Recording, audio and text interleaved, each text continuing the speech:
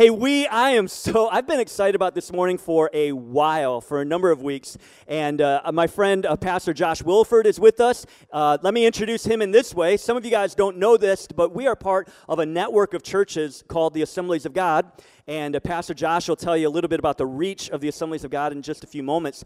But Pastor Josh, a little over a year and a half ago, 2 years ago, was tapped on the shoulder. He was leading a church, and to become, for the state of Ohio, the leadership development director for all the Assemblies of God churches in Ohio. And this guy is so anointed and so fantastic and so real and authentic. Him and his wife Tasha have been married for 15 years.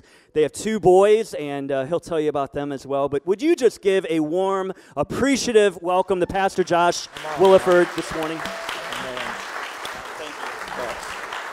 All right. What's up, Journey? How you doing? Oh, come on, church. Don't you give him that and then give me that. Okay, come on. It's so good to be in Fremont today. Come on, somebody, right? So it's such a pleasure to be with you today. As Pastor Ken said, I am the Leader Development Director of the Ohio Ministry Network. You may not be aware of it, but there are 280 churches here in Ohio, 900 ministers, and 75,000 people who are worshiping in churches across this state. But check this out, it doesn't just stop there. You're part of something even bigger than that. 13,500 churches in the United States, 3 million people this morning, 35,000 credential holders. And it gets bigger than that. It gets bigger than that. 350,000 churches worldwide. Do you hear what I just said? Did you know there are 35,000 McDonald's in the world? We got McDonald's beat coming and going, okay? All right? Check that out. And check this out. 70 million people worldwide in 202 countries and territories. It's an incredible thing. It's an incredible thing that every 90 seconds in an Assemblies of God church somewhere in the world, someone gets saved. Every 90 minutes, a new church is launched. You're a part of that. I always love knowing that I'm a part of something way bigger than me, way bigger than this. I love being a part of something huge because it tells me God's on the move. And so at the Ohio Ministry Network, I get the privilege of serving our Ohio churches as a leader development director, which means ministerial education. I get to oversee the regional campus of Southeastern University here in Ohio, 22 different degree programs, 6 master's degree programs. We're coming up on about 80 students this fall who are going to be with us, and really excited for them to be back in the mix. And so if you're looking for an opportunity to grow in your education, not just in the ministry-related degrees, though we have those, we have business degrees and we have human services and education, all that stuff. We have master's degrees, so if you're looking for an MBA, come talk to me. I'll hook you up. But we got all kinds of fun things. We got education for those who are looking to be credentialed. So one of the things I do is help ministers get credentialed. And so we have educational tracks for that. And so maybe you're late in life and you're sitting here and for weeks God's been stirring your heart to walk into vocational ministry. And you go, but I'm 40 and I don't need another bachelor's degree. We've got a way to help you get your ministerial credentialing education done. I do that, and I oversee all the age and gender ministries. So all the camp stuff that's happened this summer is our team, boys, girls, men's, women's, children's, and youth. That's my tribe. Those are my people, and then I also oversee ministerial credentialing and all the development efforts. And so I've got a lot of things going on in my world, if you can't tell. Most importantly, I've got a great family. And so I'm in a fun phase of life. My wife is the student life director at SCU Ohio and also a professional counselor. And my 2 boys, I got an 11-year-old and a 9-year-old, and so I'm cresting over from elementary school this year into middle school. So we're going to hold a prayer meeting after church. Just going to agree together because, man, this is a different season for us as a family. We did move from a church we pastored for 10 years in Northeast Ohio to the office about a year ago, and just an incredible journey. And I don't know about you, but these transition moments often lead me to ask the question, now what? Right? As a parent who's getting ready to have a middle schooler, all the things I've learned about parenting to this point, it's just like they're gone. They don't matter anymore. Like, now what? Now what do we do, right? I remember 15 years ago coming in after Bible college. Of course, I'd had all the training and all the classes that taught me how to engage the Scripture and how to preach and how to do ministry and all that stuff. And I get in, and of course, I know everything because I've got a Bible school degree. And so I get in my office in a little church in Salem, Ohio, and I set up my books because that's what that needs to happen. I set up my desk, put all the things in there. I sit down, and I'm like, so what do I do now? I think I sat in my office for a week, not knowing what to do. Right? I'd already set up my books. What's after that? Right? Now what? Maybe you're in one of those seasons in your life. We all face them. We all face the now what season. It's maybe you've got your kids and they're off to college, and come on, somebody, can I get a witness? Right? Yeah, right. You're there now what? Right? You're in transition, all kinds of transitions in life. Now what? Maybe you're there. You know what that's like, where you go and go and go and go, and then you get there and you're like, whoa, what do we do now? What do we do now? The disciples were there one day. You know their story really well, don't you? The story goes like this, that Jesus taps them on the shoulder one day. They're all doing their own thing. You can hear several accounts of this throughout the Scripture. One of them is Luke chapter 5, and Jesus is with some of them who are fishermen. He says, hey, follow me. And they do the craziest thing. I still can't understand it apart from God speaking to them, right?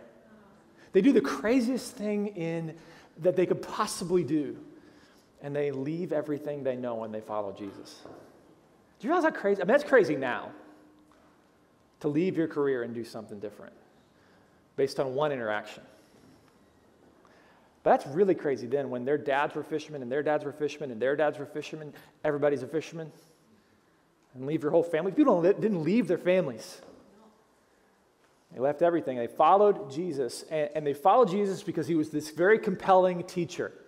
This very compelling guy, this very compelling rabbi, and he's following him. And along the way, they start picking up the picture, don't they? He starts doing miracles. Whoa, that's different. Maybe he's a prophet. So maybe he's not just a teacher. Maybe he's a prophet. And eventually, you know what I know, they come to the realization that he's not just a teacher, he's not just a prophet, that he is in fact the one they have been waiting for. For hundreds and hundreds and hundreds of years, they've been waiting for this one person to come. He is the Messiah, is the word they use. The Son of God.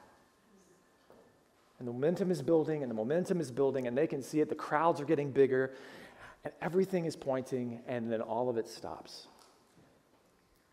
Literally overnight. Everything stops. Jesus is arrested, he's put on a cross, and he dies. Now you can imagine if you'd cashed everything in. You put all your chips in the middle for Jesus, believing that he's the guy, and then he dies. Yeah, that's pretty scary. What a fool you are. On everything, right? Now their lives are potentially in threat. They hide in the depths of sorrow. But it's not very long that the depths of sorrow become the heights of joy. Because, of course, we know that Jesus doesn't stay in the ground, right? He bursts forth from a tomb and then appears in the room they're in. That changes your Sunday forever, right? I can tell you for sure that if Jesus appeared right there, we'd be talking about it, right? That happened to them.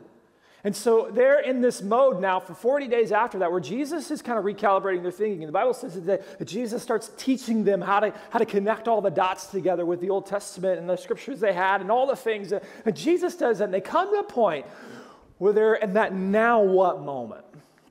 And the way that question is asked, it's Acts chapter 1 and verse 6. The way that question is asked is, when are you going to restore your kingdom? That's the way they asked the question. And it's a good question because this has been building up not just for a few years, but for several hundred years. Because they have this Roman Empire who's ruling over the top of them, and they are the people of God. And the Messiah is supposed to liberate the people of God. And so what does that mean? It means political overturning. That's what it means. We're going to throw off the Romans. And they have been under the rule of somebody for a very, very long time. Before the Romans were the Greeks, a guy by the name of Alexander the Great. Before him, there were the Persians. Before the Persians, there were the Babylonians. And before the Babylonians, there were the Assyrians. And even when before the Assyrians, it wasn't that good. They have been waiting for this for a very long time. When are you going to overthrow the Romans? When are you going to launch in your kingdom? Because if you can raise from the dead and walk on water, you can probably shoot lasers out of your eyes. Right? I mean, that's what they're thinking, right? We're gonna see this thing go down. Right? You're gonna make peace for the people of God. You're gonna make peace on earth. That's the promise, right? Peace on earth. Good. We do it every year at Christmas. That's the promise. And Jesus responds back to them. And he doesn't chastise them for having that kind of idea, because there is coming a day when Jesus will restore everything, and it will be holistic. It will not just be spiritual. It'll be everything. Yes. We get that. Look forward to that day. And Jesus is not saying, hey, don't think about that. What he's saying is, don't worry about the timelines. He says, for it's not for you to know the times or the seasons that the Father executes in his own authority. The Greek word there is exousia. Means power. It's not within your power to know the timetables. Stop focusing on that. Stop focusing on that. Because you have a different kind of power that you need to focus your energy on. He says in Acts chapter 1 in verse 8, he says, you'll receive power when the Holy Spirit comes upon you. The Greek word there is dunamis. It's used throughout the New Testament. Dunamis. You receive power when the Holy Spirit, listen, comes upon you. To be my witnesses in Jerusalem and Judea and Samaria and to the ends of the earth.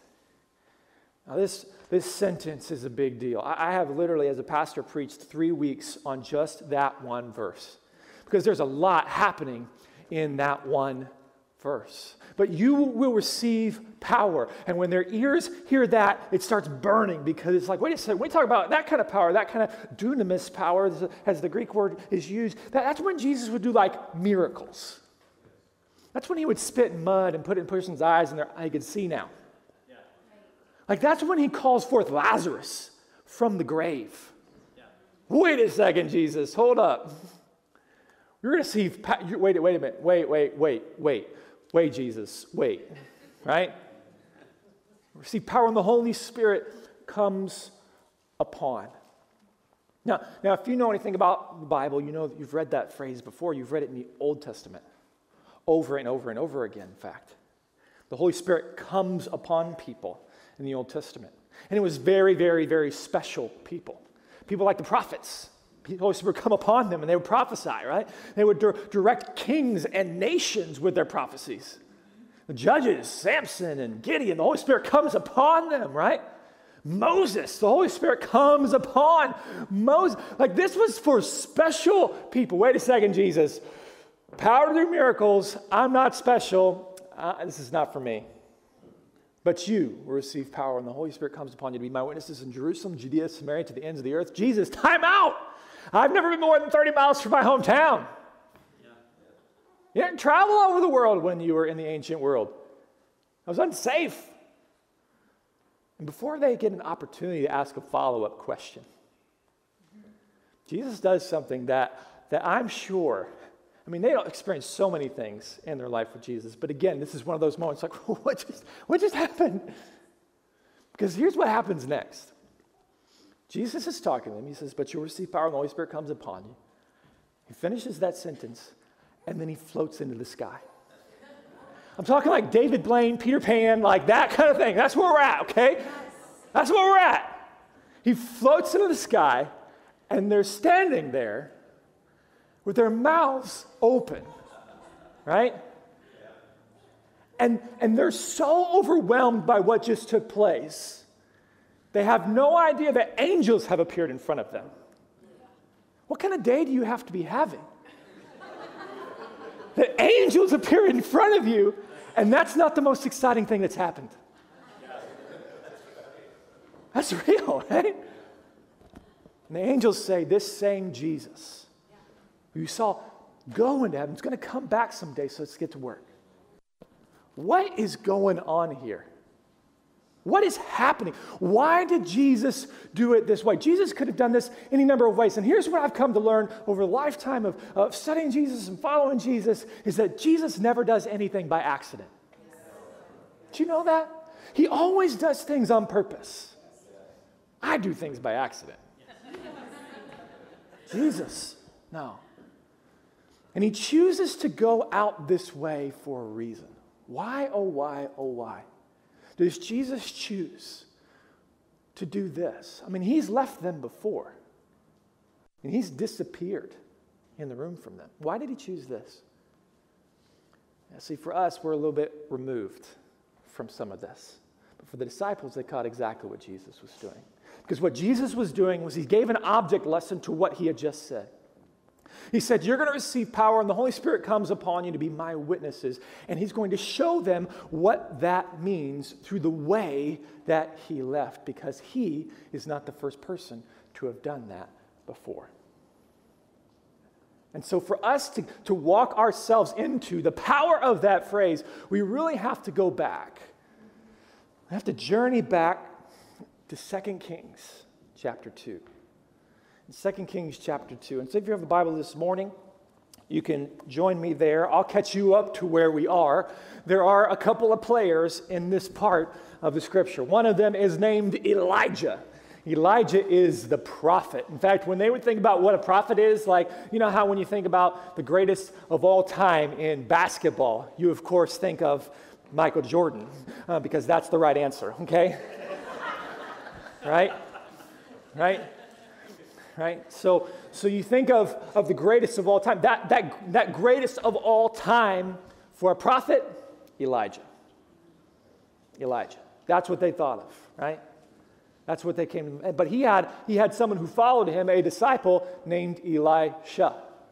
Elisha had been following him since 1 Kings chapter 19. And he'd been journeying with him. And for some reason, scriptures don't speak to this. We don't understand it, but that's okay. For some reason, everybody knows that Elijah is about to leave. Elijah's about to leave. And so Elisha has been preparing for this moment. Everybody seems to know this, including this third group of people called the sons of the prophets. The sons of the prophets in this story are kind of goons, okay? They're kind of goobers, all right? Everybody have a goober in their life? These are them, okay? What happens is Elijah is going from city to city to city. And in every city, the sons of the prophets there, this group of people who are learning how to be prophets, they corner Elisha and say, did you know that your boss, your guy is about to leave you? And Elisha, this is not like the original Hebrew, but basically it's my translation. Elisha says, shut up and leave me alone in every city, right? Leave me alone. Leave me alone. Leave me alone. But in every city, here's what happens. Elijah says to Elisha, you stay here. I've got to go there. I've got to go to Jericho. I've got to go Gilgal. I've got to go there. And in every place, Elisha says, as surely as the Lord lives and as you live, I'm not leaving you. And so from place to place to place, Elisha is following him. But we get to this special moment, it's in 2 Kings chapter 2 and verse 6, where they come to the Jordan River. Now, if you know anything about the Bible, stuff goes down at the Jordan River. Right? This is a place that is meaningful. And God often works in patterns so that we can gather that this is a significant moment. He uses these hallmarks. He uses these codes so that we go, oh, God's doing something. God's doing something. And we come to the Jordan River. In verse 6 it says, then Elijah said to him, please stay here, for the Lord has sent me to the Jordan. But he said, as the Lord lives and as you yourself live, I will not leave you. So the two of them went on. 50 men of the sons of the prophets also went and stood at some distance from them as they were both standing by the Jordan. Now listen, here's the picture. I want you to get this in your mind, the Jordan River. You've got Elijah and Elisha on the side of the Jordan River, and then down a little bit down the river, like hiding in the bushes, sons of the prophets. like creeping on them like weirdos, okay? Because they know something's about to go down. Elijah, Elisha, creepers, okay? That's what we got, all right? So, the two of them went on. 50 men of the sons of the prophets are at a distance. Then Elijah took up his cloak and rolled it up and struck the water. Now, what you need to understand is this cloak, sometimes translated as mantle, right? This was a thing that prophets wore. You could spot a prophet a mile away because they had a mantle. It was like their uniform. It was like, that's their thing. And that mantle represented the power of God, the anointing of God, the presence of God that was on that prophet for his work. It was the physical manifestation of what that spiritual reality was. And so Elijah, he grabs that mantle, he grabs the power of God, he takes the cloak, he rolls it up and strikes the water, and the water is parted from one side to the other. And they walk across on dry ground. In case you don't know it, this has happened before. It's a big moment. It's a big moment. They walk across on dry ground. When they crossed, Elijah said to Elisha, "Ask what I shall do for you before I'm taken from you." Elisha has been following him from place to place to place to place, and he has been waiting for this moment because he knows what he's going to say. Very quickly, he says, "Please let there be a double portion of your spirit on me." Elijah, please let there be a double portion of your spirit on me. Now, I grew up in a Pentecostal church where my pastor used to say, if I don't have anything to say, I just say it louder. Okay? Like beating the pulpit loud. I've heard this sermon before. I've heard it preached that I want 2 times as much. Praise God. Come on, somebody. Right? I've been in that church service, right? I've responded to that altar call, okay? I've been there. And that's a good thing. Let me just say that. It's a good thing to want all you can get from Jesus. That's not what he's saying. It's not what he's saying. See, in the ancient world, when a father was going to pass away, what would happen is they would have sons. And they had sons, especially the eldest son was really important. Because what would happen with the estate was that the father would take 2/3 of his estate and he would give it to the eldest son. 1/3 of the estate would go to the rest of the sons, divided out. 2/3, the double portion, goes to the eldest son because it was the responsibility of the eldest son to take on the leadership of the family, to continue the work the father was doing.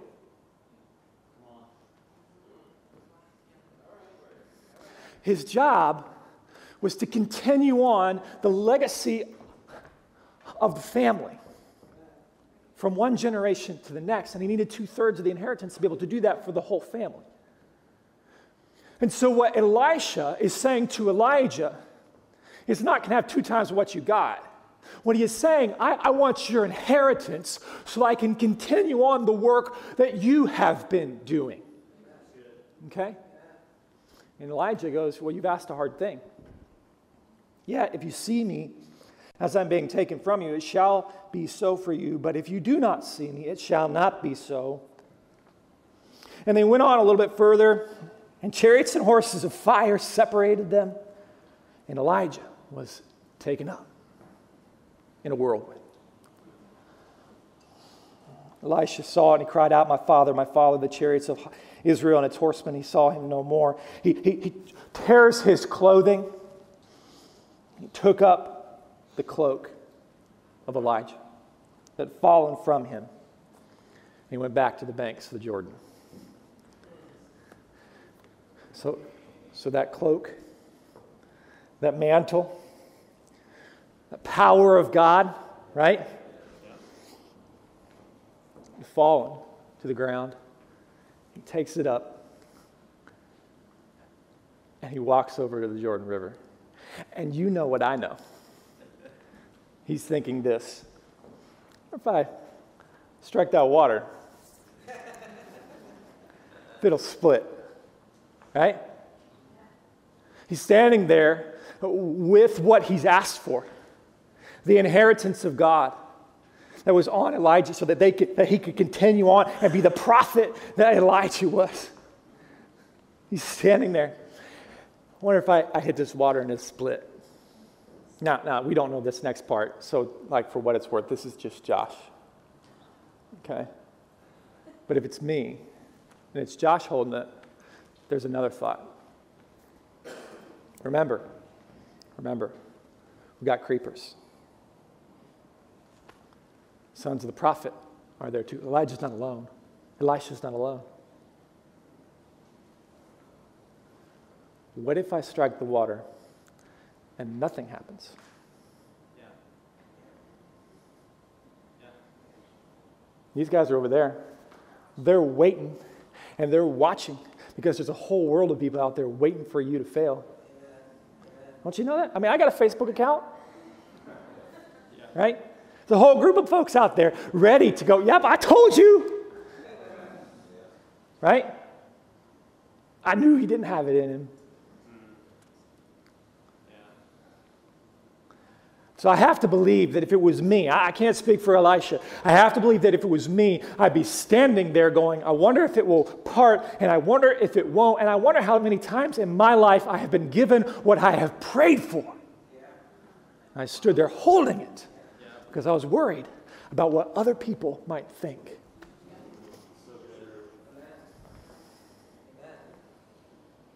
I wonder how many times that I've missed what God wanted to do in my life because I was so worried about what if it didn't happen. I was literally holding the mantle. God had given it to me.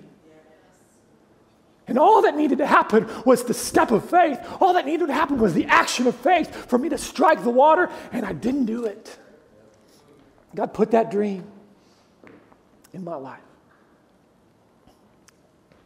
And it stuck in my hands. Because I was worried about what they were going to say. But Elisha got some good news. He rolls that up. He strikes that water. The waters part. And the sons of the prophets say, sure, the spirit that was on Elijah is now on Elisha. Jesus is on the side of a hill with his disciples. And he says to them, but you will receive power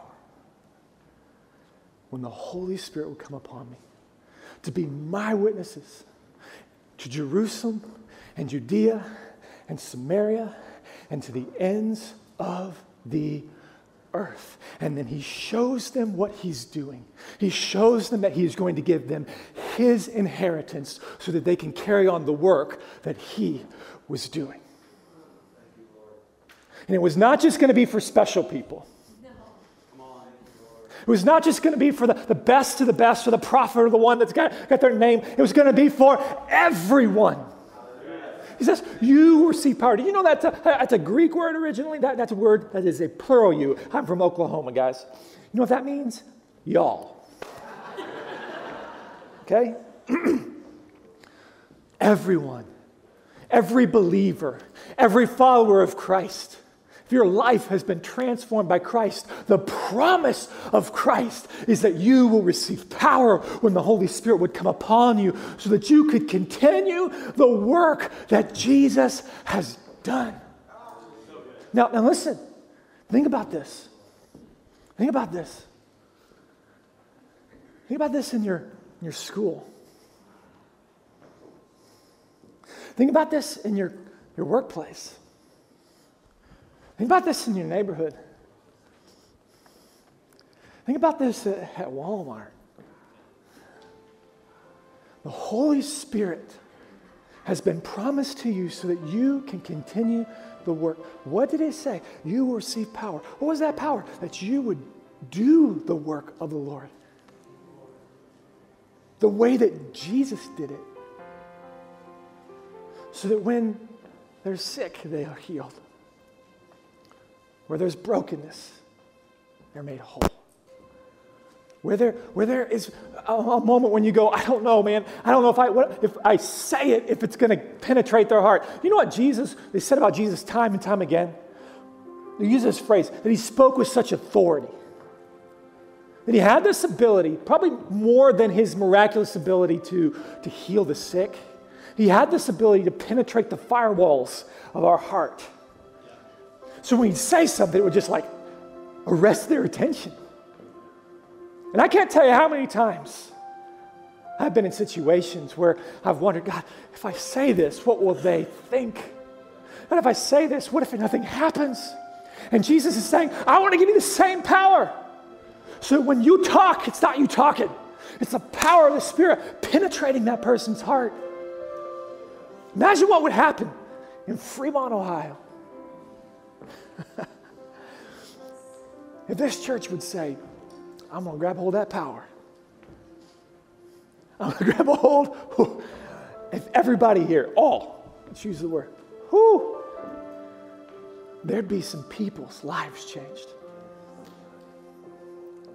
I drove around Fremont last night. I got here last night. Drove around downtown. I can tell you what I felt driving through the city. Same thing I feel all over the state of Ohio. As I prayed these streets last night. I prayed for you guys because you're it. You're God's plan A. You know, he doesn't have a plan B. You're it. And every broken down family, every person who is chasing after stuff that just doesn't matter. Every person bound in addiction, every person turned around, every person lost and far from God, you're it. So the power of the Holy Spirit wasn't just an upgrade for the disciples. It wasn't like add-on equipment. Like I got seat warmers in my car, a backing up camera. It was like the engine. If you don't have it, you don't go anywhere. God has called each and every one of you and this church to go into this community and the surrounding communities to continue the work of Jesus. And what did Jesus say that he came to do? He said he came to seek and to save those who were lost. And the way that he did that was by the power of the Spirit. And he says, I'm going to make you a prophet. I'm going to let you continue on this work so that everyone, I don't care how young you are, I don't care how old you are, I don't care how smart you are or how not smart you are, I don't care how skilled you think you are, I don't care what your past is. It doesn't matter, because every time the Bible talks about this, it uses the word all. And everyone. In small ways and big ways can receive the fullness of the Holy Spirit to continue the work of God in this world. So I want you to stand across this room. Close your eyes, because here's this moment. You're going to ask yourself, what do I do, Josh? And I just go back to the book again and look at Acts and say we do what the disciples did. That's to pray. Their first response to this news was to lock themselves in the room and pray. To put themselves in a posture to be able to receive from the Lord, to say yes.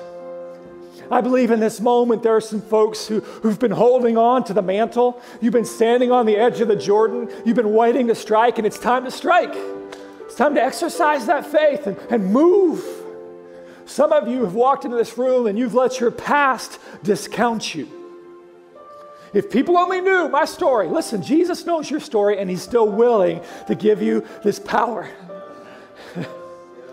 Jesus knows, and he never messes up. Listen, you can receive the fullness of the Holy Spirit in your life to do what God's called you to do. Moms and dads in this room, let me tell you, you need the fullness of the Holy Spirit to be a parent. You do. You're trying to raise up people to follow Jesus. That's your job as a parent. You need this. Yes. Grandmas and grandpas, you need this. Yes. So I want us to pray. And in this moment, I don't just want to be a me pray. I want it to be a we pray. Yes. Like, I want you to pray that God would work in your life and allow God. Maybe you're there on the edge and you're going, I don't know. Ask God for faith to put your trust in Him so that you can continue the work that Jesus started. Let's pray together. God, I pray for my friends today.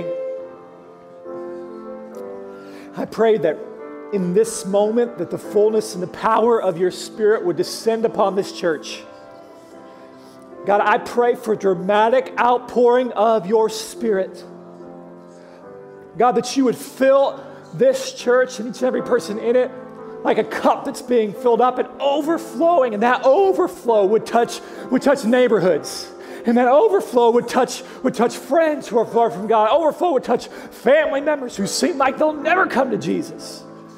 That overflow would be miracles, signs, and wonders. That overflow would be Holy Ghost courage to share the good news of Jesus Christ. God, I pray today that you would use this church to reach Fremont. Not in their own strength, not in their own cleverness, God, but through the power of your Spirit. Because the power of the Spirit is the only way to access the hearts of the broken. So God, I pray that you would use these folks, that they would continue in the work that you've already started, not in their own strength, but in the fullness of your Spirit. In Jesus' name, amen.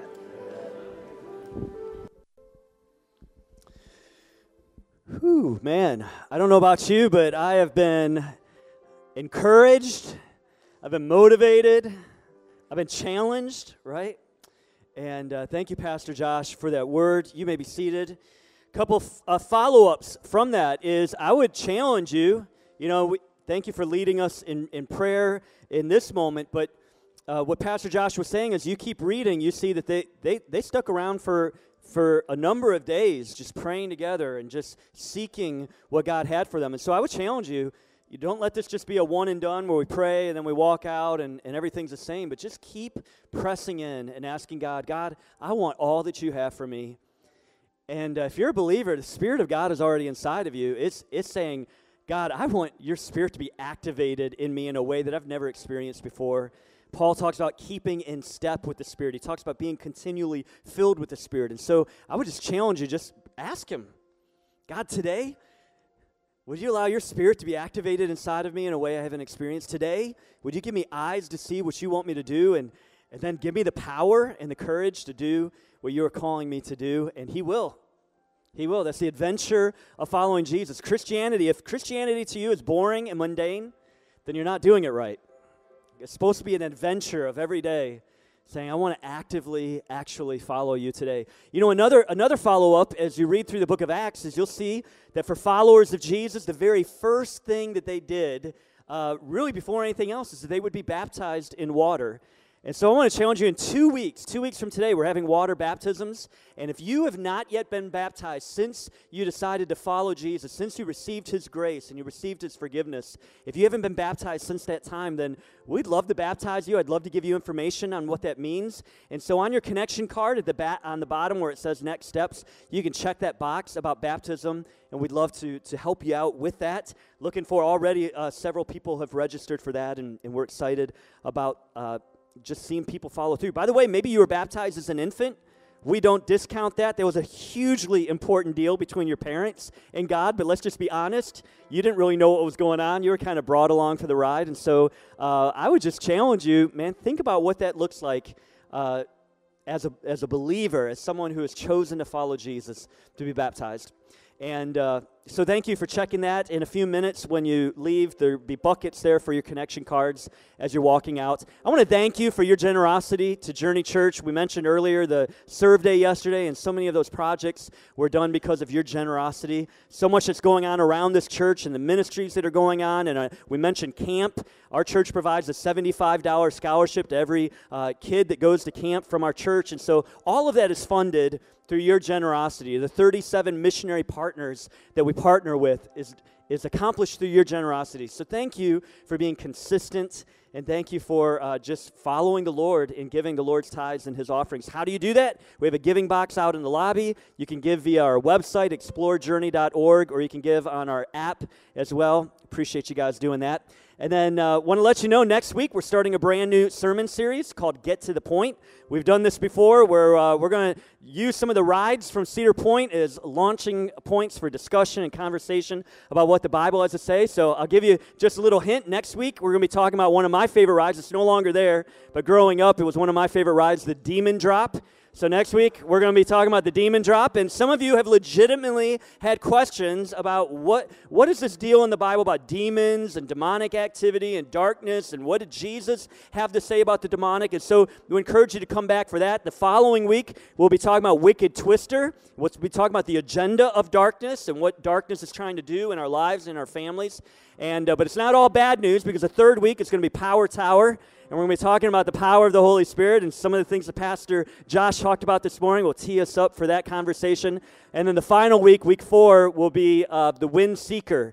And so we'll be talking about what does it mean to be a person who is continually, constantly seeking the wind, the Ruach, the Spirit of God. And so I want to challenge you. Maybe you know somebody who you wonder if there isn't a little demonic activity in their lives. We laugh about it, but it could be true. You know, invite someone to join you. I'm telling you, there are people in your lives that are genuinely curious. They've watched movies. They've wondered about the supernatural. And you can just, in a conversation, maybe even God will lead you this week and have a conversation where that comes up. And you can just say, you know what, my pastor is actually talking about this Sunday, and we'd love for you to invite a friend to join you. So would you stand to your feet? This week, may you walk in the fullness of the Spirit. This week, may you just focus on what He has for you. Ask Him to lead you. Have ears to hear His promptings, His voice. And then may you have the courage to step out and to do the things that He's calling you to do this week. God bless you. Have a great week. We'll see you next Sunday.